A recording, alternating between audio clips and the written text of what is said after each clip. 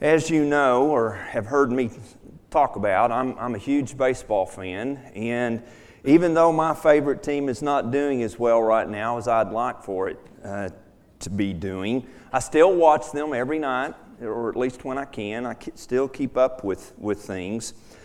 But I have some other favorites from baseball who did not play for the St. Louis Cardinals. And one of those is Yogi Berra. I would suggest that Yogi Berra is one of the great treasures of our country. I mean, not only was he a great baseball player, Hall of Fame catcher for the New York Yankees. I don't know how many world championships they won when he was their catcher. But he perhaps became even more famous after he retired from baseball because of his little one-liners that have become known as yogiisms. Any of us familiar with yogiisms? I have a couple of books in my library that are just devoted to things Yogi Berra said. You could say he is even a philosopher of sorts. Let me share with you some of his famous quotes. Now listen carefully. I mean, you have to be really smart to pick up on yogiisms.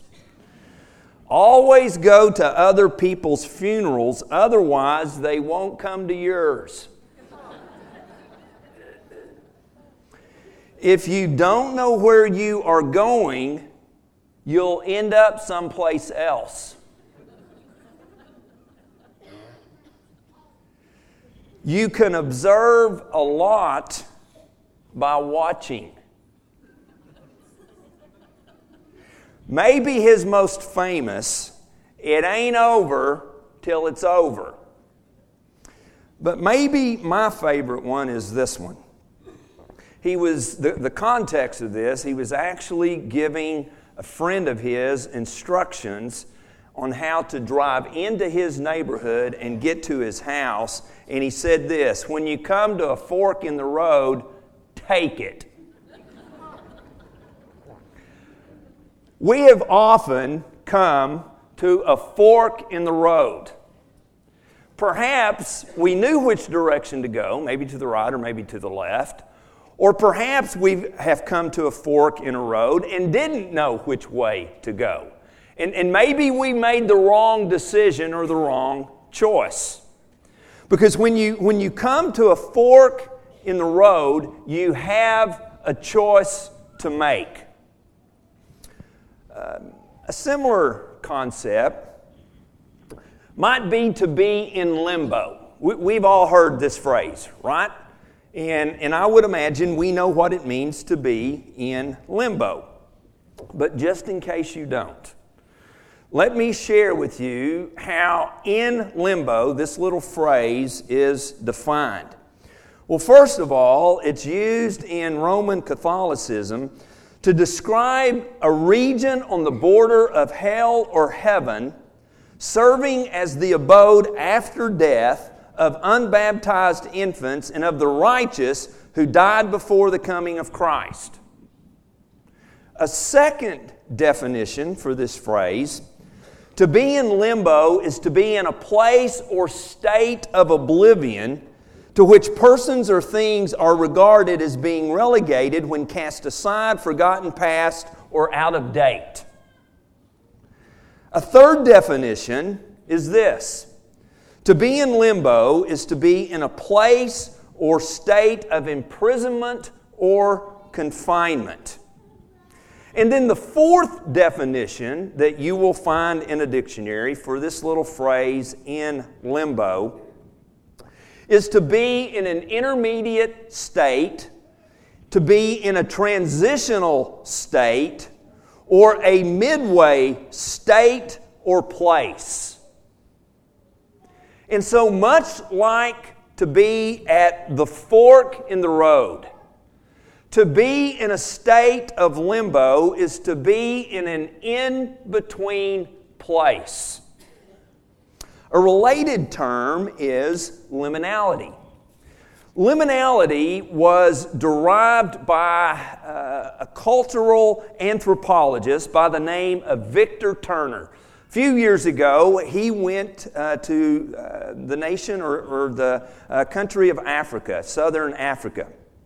And in visiting several ethnic groups, he developed this term liminality to describe the transition process accompanying a fundamental change of state or social position. He especially studied younger boys as they grew up in their various tribes and began to reach an age of adulthood. Here's what he discovered. Situations of liminality in this context can be extreme, where the participant is cast out of the normal structures of life, is humbled, disoriented, and subjected to various rites of passage, which together constitute a form of test as to whether the participant will be allowed back into society and to transition to the next level in society. And what Turner discovered in especially studying 12, 13, 14-year-old boys was the impulse was for these young men to find a road back to the old life. But they would discover that the old rules no longer applied. They simply would not work for them at this point in their lives. And so because of this fact, liminality becomes a place of undefined potential, where something new can be discovered, where even though the future is uncertain, it need not be something to be afraid of or to be fearful of. I want to suggest this morning that liminality can be used to describe God's people, describing a boundary, a threshold situation, a fork in the road that we often face. Now think about this for just a moment. When you look at Scripture, when you read the Bible in both the Old Testament and the New Testament, think of times when God's people were in limbo. They were in a state of liminality. They had come to a fork in the road and a decision had to be made. Future a little unclear. Future a little scary. Think about some of those occasions. What about Noah and his family in the ark? What about Moses wandering in the wilderness for 40 years? What about God's people when they were carried over into Babylonian captivity? Understanding that the promise had been given that a faithful remnant God would raise and would send back to Judah and to Jerusalem. What about Esther and her situation? She is chosen as queen. And word gets out that Jews, her people, are about to be annihilated. Holocaust is about to occur. And her uncle goes to her and says, perhaps you have been made queen for just this moment. In this state of in-between that Esther finds herself as she prays to God and seeks wisdom from God to approach the king on behalf of her people. What about the New Testament? If there was ever a person in a state of liminality, it would have to be Mary. No other mother has experienced 9 months like she did. I mean, she was carrying the very Son of God. What about Jesus himself? He is baptized in the Jordan River by John the Baptist and is immediately led by the Spirit into the wilderness for 40 days of being tempted. God is preparing him for his public ministry. Perhaps the darkest state of liminality that God's people ever experienced. What about Jesus' closest disciples from the time he was placed in that tomb on a Friday afternoon and before his resurrection on Sunday morning? I mean, they were in between.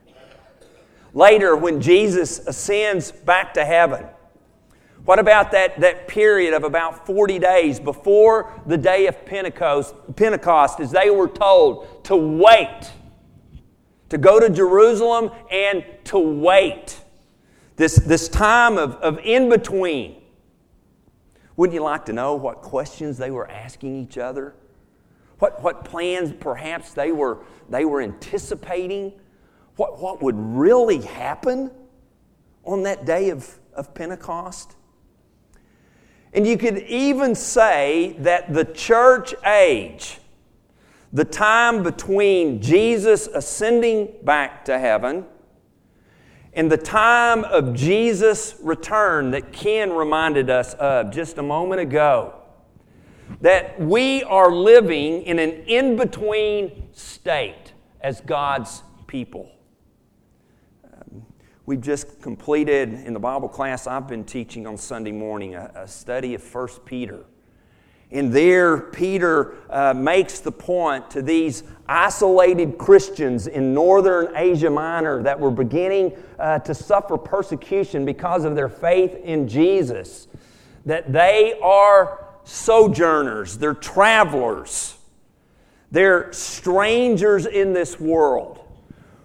This world is not our home. We're just a passing through. Make a good song, wouldn't it? And so this in-between state. Well, I would even suggest, as you might imagine, you're probably already ahead of me a little bit, that often local congregations find themselves in states of liminality.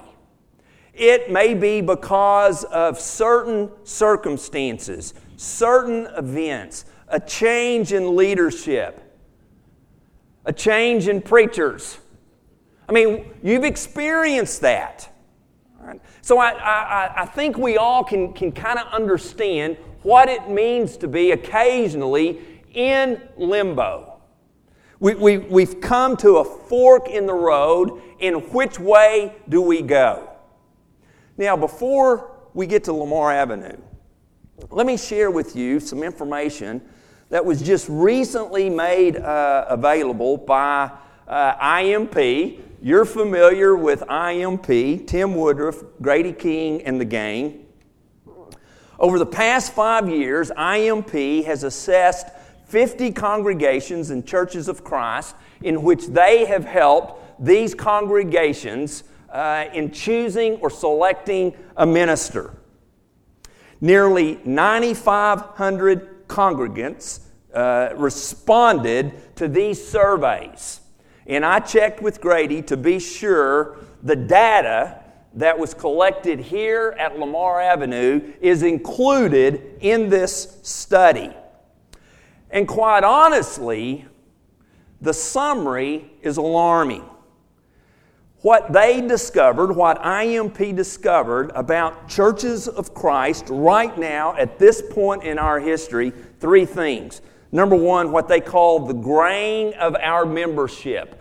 We, churches of Christ, are growing old. Secondly, what they refer to as evangelistic laryngitis. We are not retaining our own children, nor bringing new people to faith. In other words, we're not as evangelistic as we once were. And then number 3, what they call ossification. I'll admit, I had to go look that word up.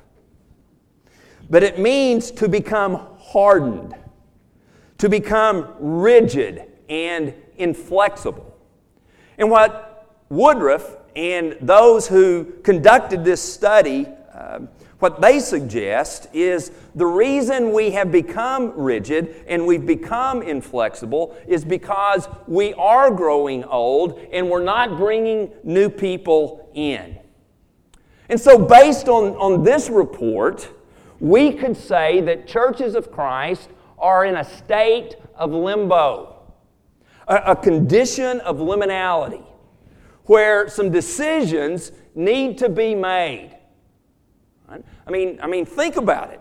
If we are not recruiting, converting, baptizing younger people, what eventually happens? We cease to exist. So when I received this report, understanding and confirming that Lamar Avenue was a part of the data, I couldn't help but think about our situation here. Number one, what I discovered, we too are growing older. The most recent database that we have, if you count all adults and all children, our number would be 487, which, this is a sidebar. How cool would it be if every Sunday all 487 of us were here? Look around. Who's not here? Let's take it upon ourselves to look around, to notice who's not here, and give them a call. Take them for a cup of coffee. Invite them over. With a congregation this size, no excuse, but the reality is sometimes we just kind of lose people who fall through the cracks. Right? But 487, okay, listen to this, 22% are under the age of 20. 21% are between the ages of 20 and 49. So you can do the math. That means that 57% of us are over the age of 50. Which, you don't like to be morbid, but how many of us are going to be here in 25 years or 30? And so if we are not reaching younger people, where will we be? I'm excited about September 8th, right? Oh, come on. I'm excited about September 8th. How about you guys? Yeah, all right. And the cool thing about that is to think about 150 years from September 8th, when this church, if the Lord doesn't come beforehand, will celebrate 300 years. But what can we do right now, right here, to ensure that 300-year celebration takes place? I want to suggest that this summer that we might see ourselves as being in a state of liminality as we look forward to September 8th and as we celebrate 150 years and as we begin to plan and program about the future. Because we need to ask ourselves the question, are we reaching new people? And maybe we need to ask that other question, have we ossified? Have we become inflexible? We have a good church. Jim Collins would say, good is the enemy of great. I want to be great. And the only reason I want to be great is because I think that's what God wants us to be, right? Reaching people, and alive, and electric, and attracting people, not just to us as a body of people, but to our Lord Jesus. And so this summer, let's think in terms of being in between. In between the past 150 years and looking forward to the next 150 years, and assuming that responsibility that 300-year anniversary celebration, it begins with us. Now, I've got some shocking news for you, but none of us are going to be around for the 300-year celebration. We can be there, though, in spirit. And as John reminded us a few Sunday nights ago out at the old Antioch Cemetery, this place is surrounded by a great cloud of witnesses. And don't you want to be a part of that? So, this brings us to Numbers chapters 13 and 14. And you know the story. Kyle read a portion, or somebody read a portion of that. Who read that? I didn't recognize the voice. Who was it? I am so envious of good voices. You know, I'm just kind of stuck with southeastern Oklahoma, but it sounded great. These guys with radio voices, I wished I had. But anyway. So you know the situation. In Numbers 13 and 14, Moses has led Israel out of Egyptian bondage. The descendants of Jacob had been in Egypt for over 400 years. And they are on their way to the Promised Land. And they have moved from Egypt, and they're on the very threshold. They're at a crossroad. Some decisions had to be made. And so in Numbers 13, Moses calls the people of Israel together. And he tells them to choose one representative from each of the 12 tribes. And they are sent out into the Promised Land, the land of Canaan, to spy out the land. And they come back and they report on what they had seen and what they had experienced. And they confirmed, yes, indeed, the land is flowing with milk and honey. But notice at the end of chapter 13, we know, of course, that Caleb and Joshua gave a very favorable report. They were ready to go and possess the land.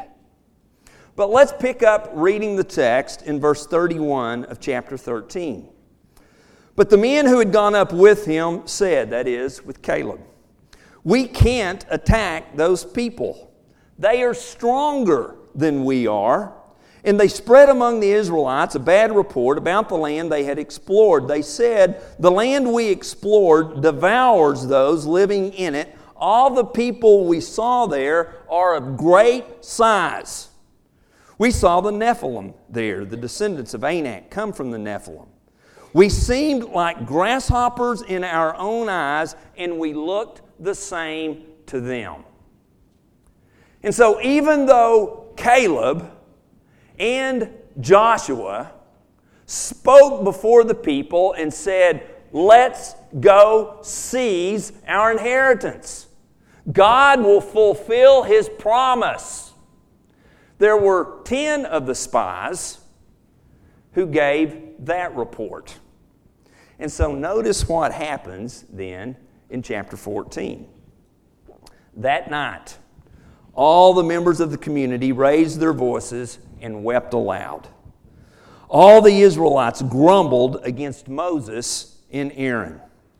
And the whole assembly said to them, if only we had died in Egypt or in this wilderness. Why is the Lord bringing us to this land only to let us fall by the sword? Our wives and children will be taken as plunder. Wouldn't it be better for us to go back to Egypt? And they said to each other, we should choose a leader and go back to Egypt. Then Moses and Aaron fell face down in front of the whole Israelite assembly gathered there. Joshua, son of Nun, Caleb, son of Jephunneh, who were among those who had explored the land, tore their clothes. and said to the entire Israelite assembly, "The land we passed through and explored is exceedingly good. If the Lord is pleased with us, He will lead us into that land, a land flowing with milk and honey, and will give it to us. Only do not rebel against the Lord, and do not be afraid of the people of the land, because we will devour them. Their protection is gone, but the Lord is with us. Do not be afraid of them." I want us to notice 5 things from this text this morning, emphasizing the example of Caleb and Joshua, who, because of their faith and because of their trust in God, could see the land was there for their taking. The land was there to possess, that God would fulfill His promise. And to think about these 5 things in this context of being in this condition or state of liminality, that we stand at a crossroad. And understanding, we need to get younger. We need to be reaching younger people and younger families. And asking some serious questions about where we are and where we need to be as God's people. Number 1, I got to catch up here. There we go. Number 1, don't listen to naysayers. And after I made the slide and put this on my notes, I thought, I should have said, don't just be a naysayer. We wouldn't have to listen to any if none of us are naysayers. And we're not talking about these huge things that are going to create this big upheaval. But the reality is, if you keep doing things the same way, you're going to get the same results, right? And the waters in our baptistry are not being stirred very often. I mean, we need to just recognize that. And so we're not talking about compromising anything about the gospel. Please hear me on that. But we may need to do methodologically some things differently. And think about it, we have done that forever. I mean, we have used bus programs and VBS and marriage enrichment seminars and gospel meet, all sorts of things with the purpose of trying to reach more people. And that's what we're talking about here. And I understand that sometimes some of us don't like those things. Right? So don't be a naysayer. Which leads us to number 2, don't complain about leadership. I'm excited that our elders are going to be a part of this Sunday morning class. And I'll just go ahead. I don't think I'm going to get in trouble for this. I'm just going to go ahead and just kind of give you a preview here. Right? They're going to ask all of us, preacher included, to raise our level of commitment. And they're going to ask us to take more seriously our vision statement of connecting with God and the unity of all believers and restoring all things. And so there's going to be a greater emphasis upon our vision statement. You know, this church is to be commended to have gone through a process like that. And so we have this wonderful tool, I'll call our vision statement a tool to kind of keep us focused on what we need to be doing as God's people, to help us to enhance our evangelistic effort, and to be sure we remain a very prominent light in this community. And they're gonna ask us to think about participating in a life group. And so there will be an emphasis upon that in this Sunday morning Bible class. And they're going to challenge us to be more committed to a Sunday morning Bible class. And the importance of being together in a Bible study every Sunday. And of course, encouraging us to be here for worship. And to be here on Wednesday nights. And take every opportunity we have to be together and to be involved in things. And to invite our friends and family to join us. Number 3. Remember, the good old days might not be that good. It seems almost incredible to me that after this report, there were people who actually wanted to go back to Egypt. What would Pharaoh have done if they went back to Egypt? He'd have probably slaughtered all of them because they had left in the first place. He certainly would have enslaved them again. And so I can be guilty of, man, the 80s were wonderful. Even though I saw my nephew tweet out yesterday about how wide the ties were in the 80s. I don't know where that came from. But returning to the past may not be as good as it seems to be. And so we plan for the future. And even though we don't really know what the future looks like, right, we can still trust in our God. Number 4, we need to do what is right whether anyone else does or not. I mean, the odds were stacked against Caleb and Joshua. I mean, no one else wanted to follow their encouragement. I mean, they were all alone. And so as pressure begins to mount against them, they tear their clothes and they cry out. We read the text of this great statement of faith, the Lord is with us. Appreciated so much James Paul's prayer this morning, reminding us that the Spirit of God lives within us. Why? Because we are His temple. And that is true both individually and corporately, in a communal sense.